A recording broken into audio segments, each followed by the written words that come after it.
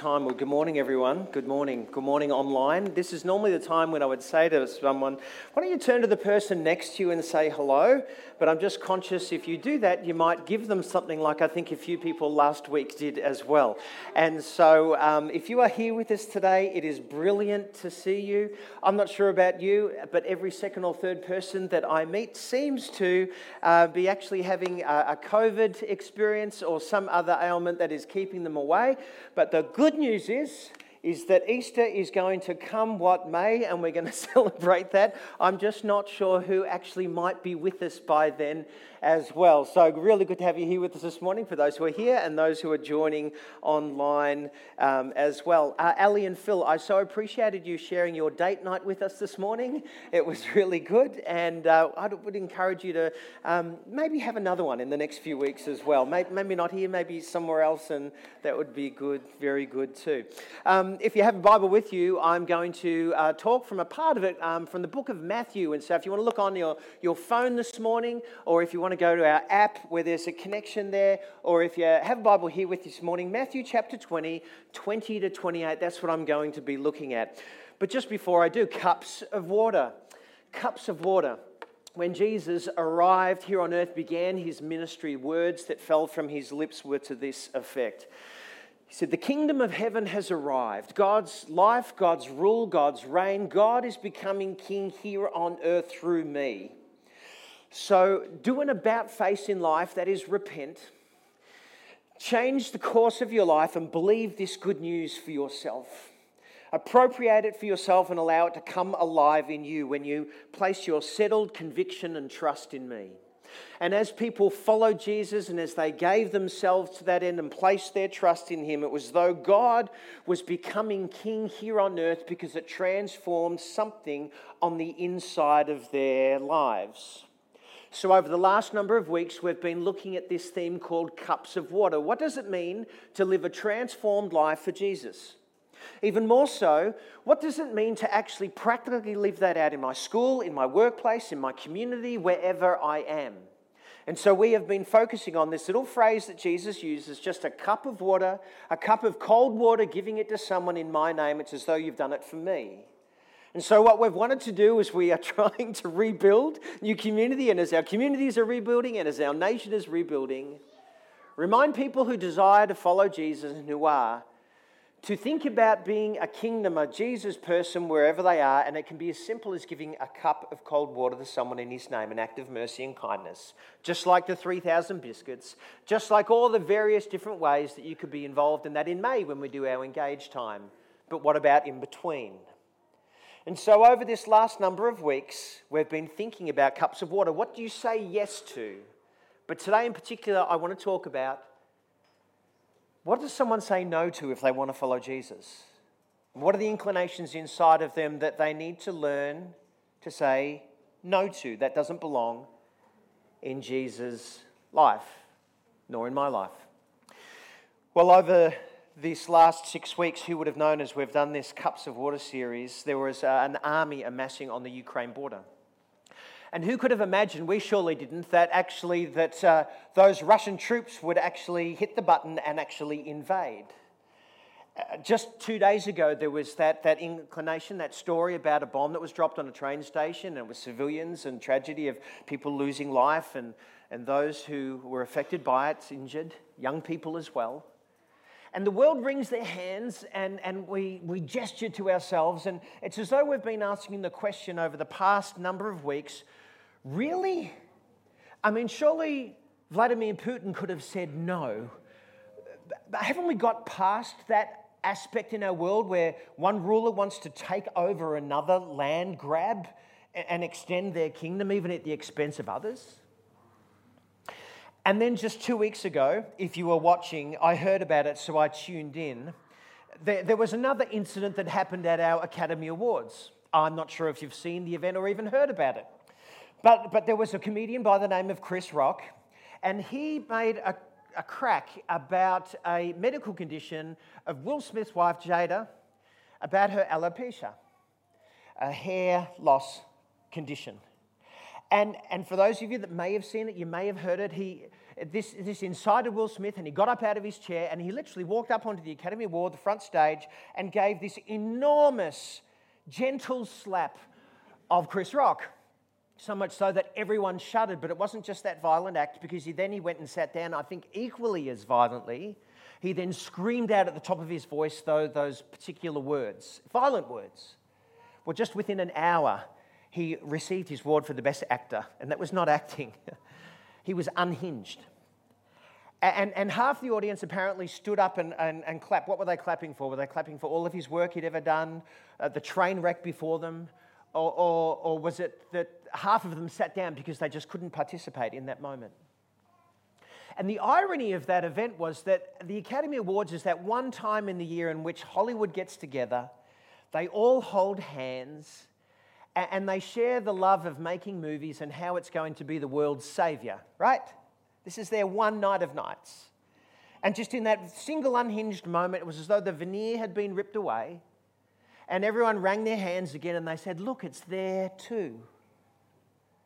So I thought that the day after I would listen to Talkback and hear what they would say about this. And sure enough, there was the host and a guest, and they were talking about the Will Smith incident. And the guest was saying, you know, there is no excuse ever for violent action. There is no justification ever for violence. And the host was nodding and agreeing. You could feel the nod over the radio waves. And then they went to that amazing thing called open line talkback, right? Which they only have a second delay, and they can't control who calls in. Well, the first caller in was a guy. And summarising his words, this is what he said. If someone made those remarks about my wife, I'd clout them and do exactly the same thing as Will Smith did, right? And it was at that moment that the guest and the host had no idea what to say, so they hit that sort of delete button, you know, the button you have? And then they turned to one another and they said that the guest said, see, this is exactly what I mean. Will Smith does something like this, and it just emboldens people all over the world to do the same. And the host said, that's right, that's a terrible thing. And by the way, if that gentleman who just spoke then, you'll be talking to the police soon enough. Is that what you want to do, right? And then they kind of dismissed it and moved on. And I thought as I was sitting there listening to it, I said, you have just missed one of the best opportunities to have an honest conversation about the way in which humans are wired, that travels through the thread of Putin and Will Smith into the everyday lives of one another. Surely the question that I think would have been pertinent to ask in that moment is to hold that man just for a little bit longer and say, wait a second. Could you just answer me this? What is it in human beings that when someone does something to you don't like, the first instinct seems to be to react back and to almost repay evil for evil? Why is that? So this morning, young and old, could we just have an honest conversation with one another? Is that okay? Because I want to ask this question. What is it in us? What is it in us that there's an instinct to do that? Why? Because in that moment, they could have asked that gentleman the question and they might have come up with answers like this. I don't know, but there's something within human beings that when they're hurt, they want to hurt back. And that would have been okay. We would have understood that. Or if they had have said, you know, evil begets evil. And when someone pushes you, I have just this instinct to want to push back. I mightn't do a Putin, I mightn't do a Will Smith, but there's something on the inside of me that just wants to react and respond, right? And so, they missed the opportunity. That's the question I want to ask this morning. Is that how do we actually diagnose the condition that we call what's in us? Jesus, he said it really accurately 2,000 years ago. You want to have a diagrammatic sort of forensic analysis of what that instinct is? Jesus put it this way.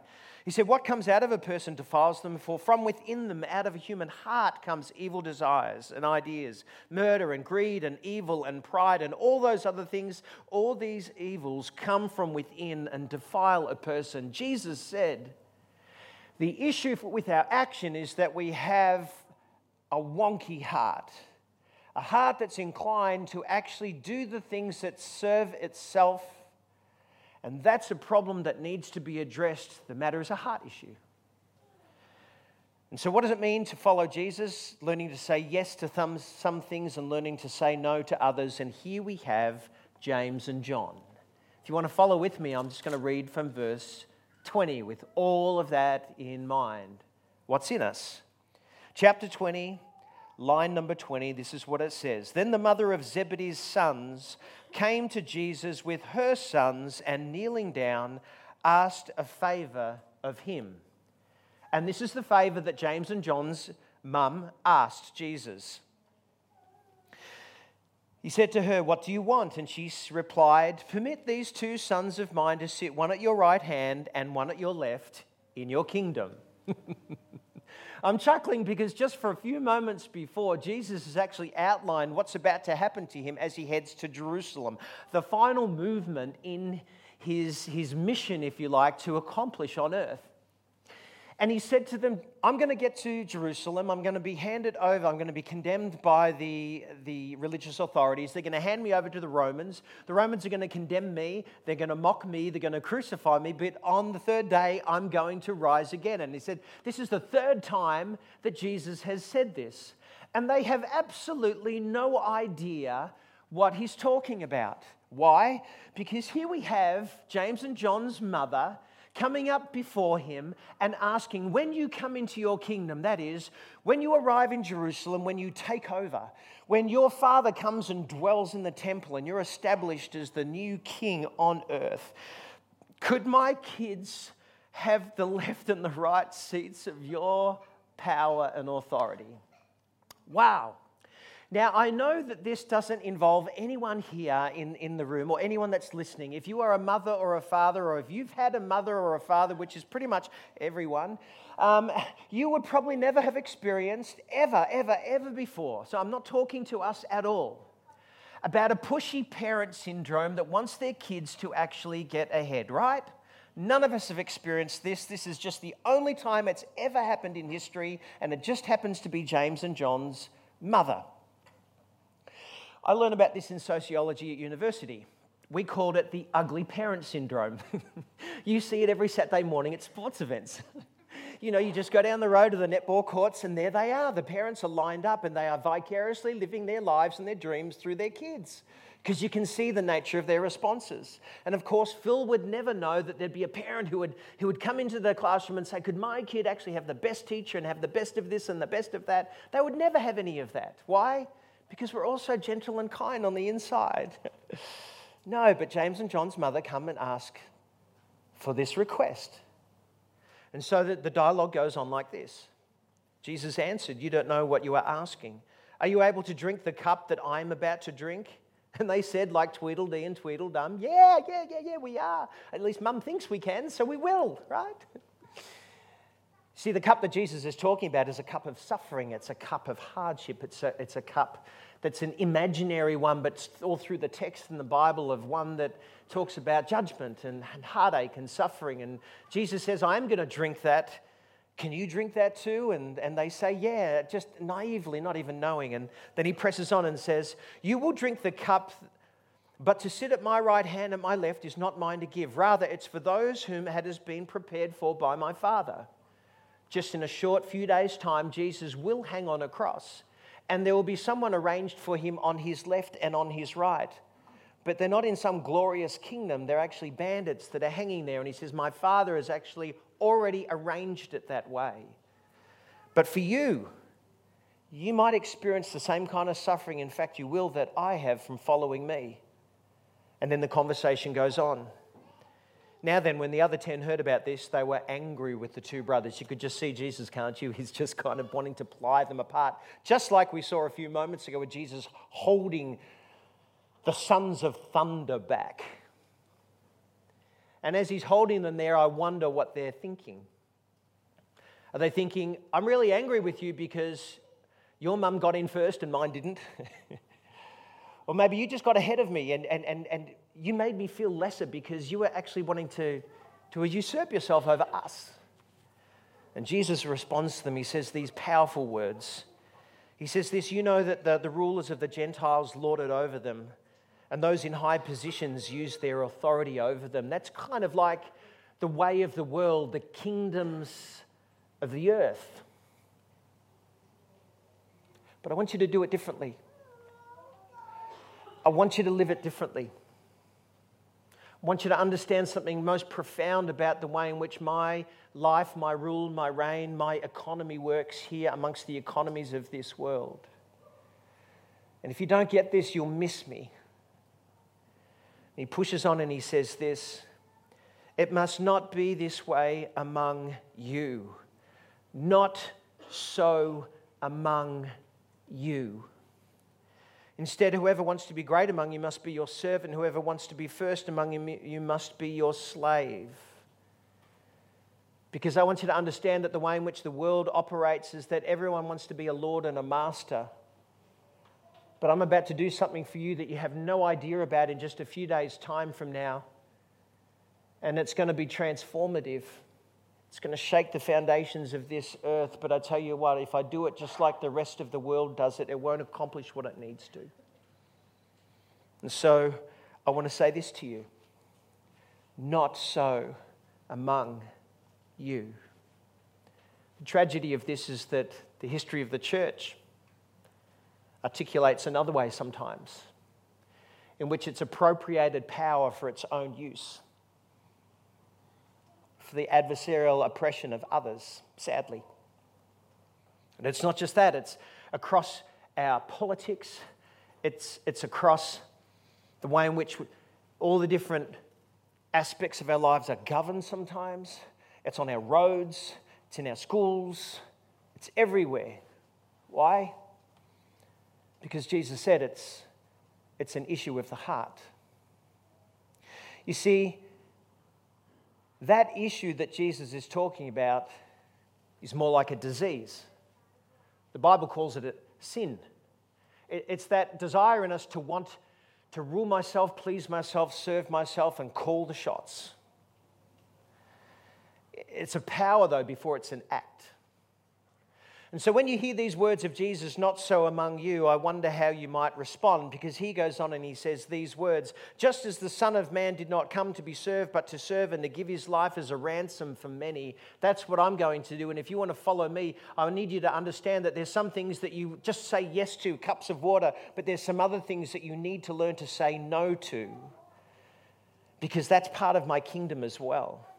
In fact, you don't understand it right now, but I'm going to go to a cross. And on that cross, what I'm going to do is take on all of the powers of that disease called sin, that proclivity we have to want to even get ahead, even at the expense of others. And I want to defeat the power of death, and I want to defeat the power of the devil himself, and I want to ransom you from those powers to set you free so you can live a different way. That's what I'm going to do. Would you do the same? See, Jesus, not only has he asked the question, what's in us?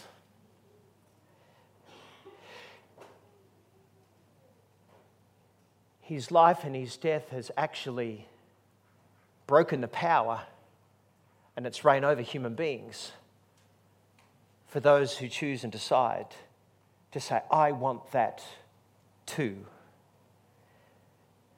You see, some of you might hear the words of Jesus this morning and you say, that's right, Troy, I just need to try harder. If I just put in a little bit more effort, it'll all be okay. I hear the words of Jesus, and if I just learn at school to just kind of share my pencils with someone else in a little bit more of an appropriate way, that's okay. If I actually just remember that that's the thing I need to do when I'm in my workplace and I'm just wanting to react and just spurt forth things, and if I can just catch my breath a little bit quicker, that's okay. Or maybe if I just work that little bit harder at pushing the edges and try a little bit harder on the inside out, then that'd be okay. And if you did those things, they would be noble to do, but you would be actually missing the point. If you thought in hearing these words of Jesus that he was just after you being compliant, kind of like a parent saying to their kids, you know how this works? Kids, I want you to clean your room. Any parent said that to their kids before? I want you to clean your room. Would you clean your room for me? And eventually the child actually cleans their room and the parents go, that's just awesome, that's wonderful, isn't that great? And then the child goes, well, I've done what I need to do, I can get on and make my room messy again now. But then comes the day, one day, maybe when the child is 60 or 70 years old, they go into their room and they decide, I'm just going to clean it myself because it's a good thing I want to do. And then the parent finally looks at them and goes, wow, that's amazing. You've done it not because I told you, but because you've done it because you wanted to. And that's exactly what Jesus did as well. And we have a noise from the audience. Do they want to as well? Yeah, they do. That's good. Well done. You keep doing that. You see, sometimes when the disciples followed Jesus, they looked at him and they said, it's impossible. How can we do this? And Jesus' reply was this: you're right, in human terms, it is impossible. But with God, all things can be possible. So this morning, I want to ask you, are there some things in your life that you need to have transformed? Come on. Because the words of Jesus are provocative, not because they cause us to think differently, but because they invite us to ask the question, what's in us? Why is it that I instinctively... And why is it that sometimes when I'm hurt, do I not want to give someone a cup of water, but I want to give them a cup of anger? And the first thing I think Jesus would say is this: come to me, all you who are weary and heavy laden. Take my burden upon yourself and find rest. For my yoke is easy and my burden is light. See, the point is, there are some things that only I can transform and change in the human heart. And it begins when you acknowledge, I can't. And so you have an honest conversation with yourself. Jesus, would you help me? That's exactly how someone comes and enters into the kingdom of heaven. When someone says, actually, all's not as right with me and I can't just fix it myself. Jesus, there are some things only you can do for me that I cannot do for myself. Thank you for dying for me. Thank you for rising. Would you break that power over my life? He breaks one power and then he inserts a new one by his Spirit.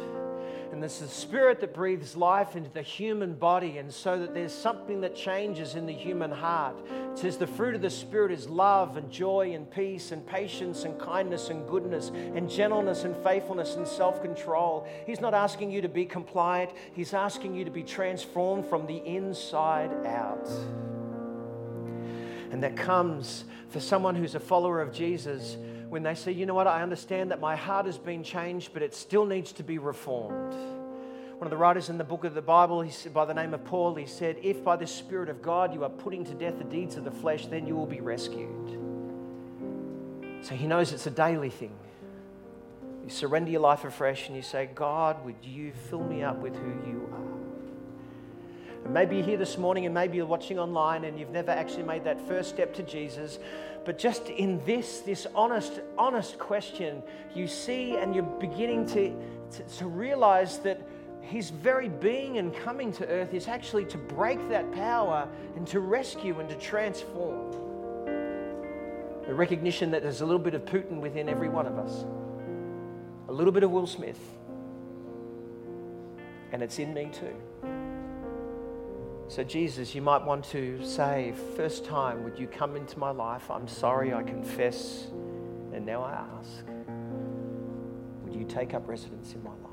I wonder if you're here this morning.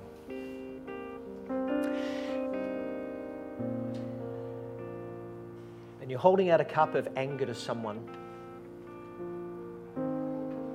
When you hear these words of Jesus, you realize he's asking me to say no. Maybe a root of bitterness that's held up over years. And you're hearing this, you know, and he's asking you, would you let go? Would you give that over to me and help me to take that cup from you? Because I'm going to drink it myself in a few days' time on Good Friday. That's why I died too. I drank that cup as well. Would you allow him to pour a new life into you afresh? To hear the words of this song, we might together stand, and as you sing, I wonder if you might make it an anthem and a prayer, in response to the invitation of Jesus to follow him, to learn to say,